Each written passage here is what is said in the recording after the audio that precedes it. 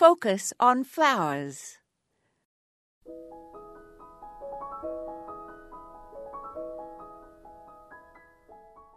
I have some grow lights in my basement, so each fall I cut back hard my pots of annuals such as dragon's wing begonias and geraniums, and some of the pieces I cut off go in clear glass vases on a windowsill in my laundry room.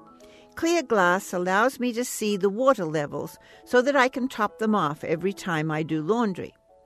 Over the winter, the cuttings put out water roots, and in the spring, I pot them up in soil. The plants that have been chopped off go in the basement under the grow lights. About once a week when I go to my freezer in the basement, I water those pots.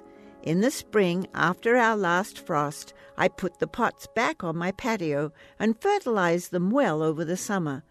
And every few years, I repot them in new soil. My Clivia houseplants that summer outdoors stay out for a period of cold weather to ensure that they bloom later in the winter. They have to come indoors before a hard freeze, of course, which would kill them. Clivias are native to South Africa, and here they bloom indoors in January. They like to be root-bound. I should add that all plants that come indoors at my house are hosed off well to rid them of pests and given a dose of granular rose and flower systemic fertilizer containing insect and disease control.